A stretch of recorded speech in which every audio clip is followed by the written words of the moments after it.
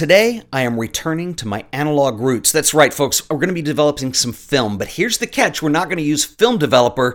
We're going to use beer. And so this is kind of a weird thing, but I saw this news item a couple weeks ago, and there was an interview with Sam Calagione, who is the founder of Dogfish Head, which coincidentally is my favorite brewery ever. A couple years ago, they did this Ancient Ale series that totally caught my attention. But this is not Ancient Ale. This is a Gose they're working on, and I read this article, and it's a collaboration that they're doing with Kodak, of all people. And I'm like, well, wait a minute. What does film have to do with beer? What's going on? Let me let Sam explain. He does a little bit better job than I do. We learned in a story about a year ago that some intrepid creative photographers actually figured out that you could develop film in beer. So while I read about that, we were developing a beer called Super 8, made with 8 sort of super ingredients, from red quinoa to prickly pear to boysenberries to elderberries and red Hawaiian sea salt. And we said, this beer is going to have an acidic, sort of sour pH. It's going to have a heightened level of vitamin C. And we thought this beer could be the ultimate film developing catalyst. We tested it. Lo and behold, it is. Now, there is another part to this story. So a few weeks ago, I was in Flagstaff, Arizona, and I was doing portfolio reviews at Hidden Light. My friend Matt Beatty, who's one of the owners of Hidden Light, they have done a collaboration with Mother Road, which was a brewery based in Flagstaff, Arizona, and they did a beer together called Safe Light. And Safe Light is amazing, and they had done a test, and I saw Matt do this on Instagram. I'll link up to his Instagram account below if you want to go see this. I don't know if he has it in his stories or not. I'll tell him to put it in there. But anyway, they did a similar experiment to see if Safe Light would actually develop film. Cyanotype prints, toned and developed in Safe Light. So that's what they look like. I got home, got back to Fort Worth.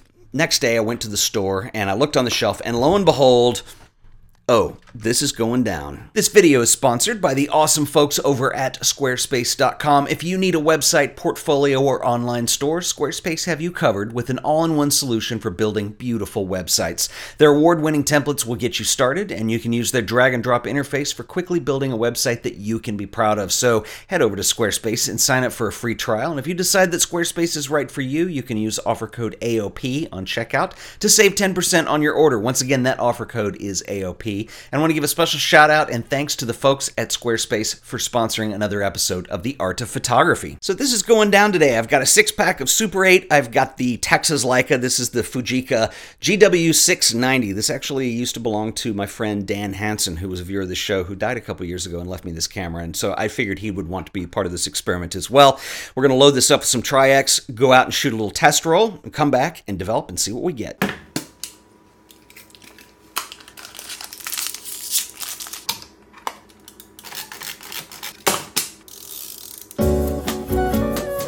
So there's a few things that we're going to need to develop film. Now this is medium format, so you're going to need a medium format tank, spool, and light-proof lid. And we are also going to need 3 measuring cups. And I do want to note that these are dedicated darkroom measuring cups. They're not expensive, so just don't use ones that you use for cooking. That's all I want to say about that. These are just dedicated for darkroom chemicals. But I need 3 of these because we're going to need to be able to measure out the developer, the stop bath, and the fixer. You are also going to need a large pot. And we'll come back to this in a second, but you're going to need a larger pot than you think you need, but you're going to need this for mixing together the solution for the developer. So let's talk ingredients for just a second, because I'm actually going to add some stuff to our solution to speed up this process. Now, having said that, I probably could develop the film just using the beer, and I have some concerns about that, but I would give it a lot of time and I would do a stand development.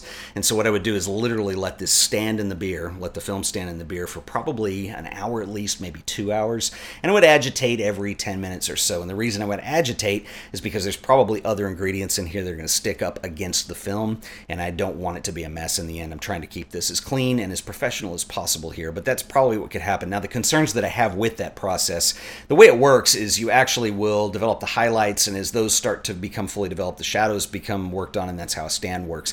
I still have some concerns about low contrast and maybe even possible fogging just using the beer because it's not very strong. It's also edible, so that's how I know it's not that strong. So anyway, we're going to add two things to this, and I'm going off of what Kodak recommends from their website. They actually have documentation on how to develop with this beer, but they say to treat it like Caffeinol. And Caffeinol is a solution that you can make at home to develop film that uses coffee.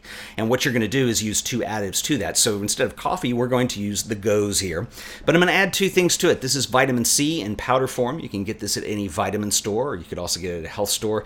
And what this does is it basically creates an ascorbic acid. So this will work in concert with the beer to give it a little more of an acidic quality, and it will speed up the development time and probably bring the contrast up into a more acceptable range. And then what we're going to do is take the ascorbic acid and create a sodium absorbent by using baking soda that you can get in any grocery store. I don't want this to get too much of a chemistry lesson here, but basically what you need to know is these three things are going to work together. These two ingredients are going to enhance what's going on in the Goes, and it's going to give us a little bit better image in the end, better contrast. I don't know how clean this is going to be. This seems awfully weird still. I've never done it, but let's give it a shot and see what we get. So the first thing that we're going to do is mix together our developing solution. So we're going to start with a can of the Dogfish Head Super 8. We need 500 milliliters of this, which is a little more than one can, so make sure you get enough beer to begin with.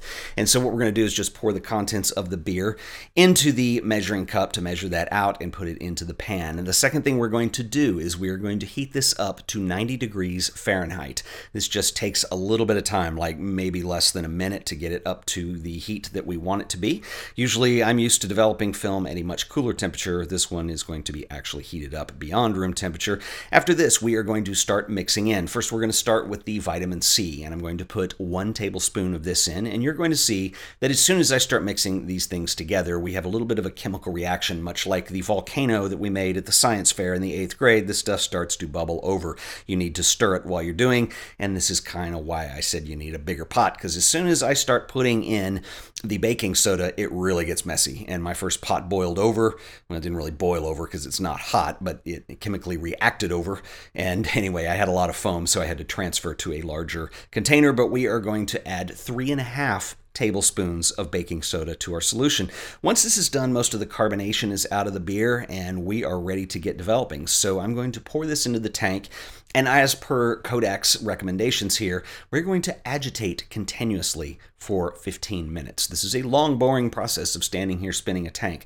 But I want to talk just a little bit about agitation. This is not a violent thing. This is very slow and very smooth. And I have a technique that I use for standard darkroom development where I want to actually make sure I'm getting all the film covered at all times. So I not only spin it, but I also rotate it. So you're going to see that my wrists are moving on each one of these turns as I actually am rotating it and turning it at the same time. And that's going to give you a good amount of agitation.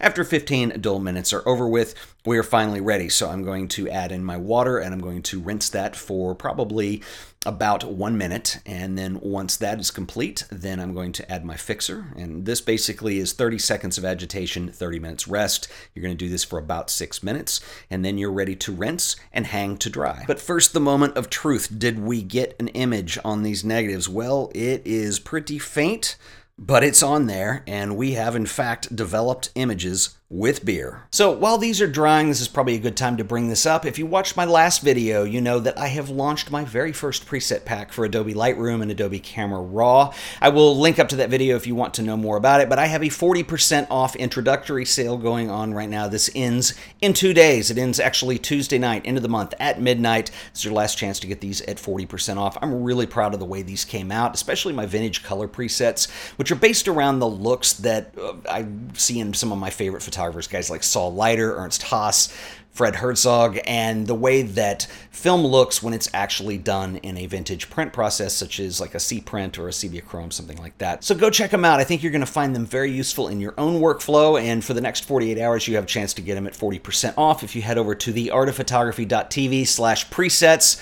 I'll put a link in the show description as well. Go check them out, and let's go check on that film. I'm going to hold these up to the softbox of my light so we can see what we got here. Now, just as a point of reference, this is not the film that I just developed. These are are older negatives, but I want to show you, to give you a point of reference in terms of the density of the negative. Now, these are negatives, so light areas are dark, dark areas are light.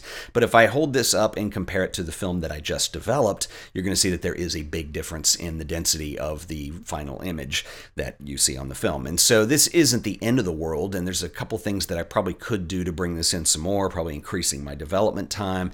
There's some things I could experiment with, but it's an interesting image that I get, and I've scanned these in, and so you can kind of see what we're dealing with. There's an enormous amount of detail that's here, but because that density was so low, they tend to be pretty high contrast. And so there's a couple things you can think about on here, because I think it really is pretty cool, conceptually at least, to be able to use beer or an alternative to a standard film developer, depending on what you're trying to go for artistically. These are just test shots because I didn't want to spend a lot of time and not have it come out right.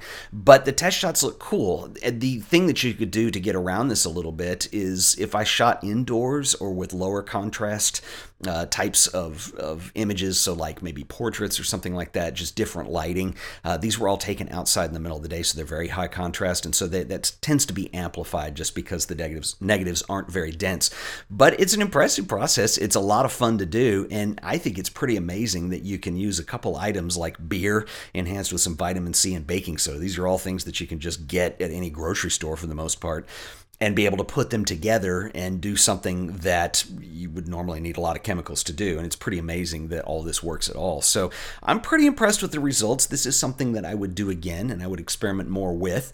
And it ended up being a lot cleaner and a lot more interesting than I thought it would be, to be quite honest. So that is a look at some images that were developed in Super 8 Dogfish Head. And by the way, if for some reason Sam Calagione happens to be watching this video, if you're ever interested in collaborating with a YouTube channel that deals in photography, just throwing that out there. Anyway, guys, this has been a lot of fun. Go get you a Goes, go get you some Super 8. Give this a shot if you want. If you have any questions, drop them below. Remember, there's one more day for the 40% off sale that I'm doing on Lightroom presets. Link is in the description. Tomorrow at midnight, that ends. And I will see you guys in the next video. Until then, later.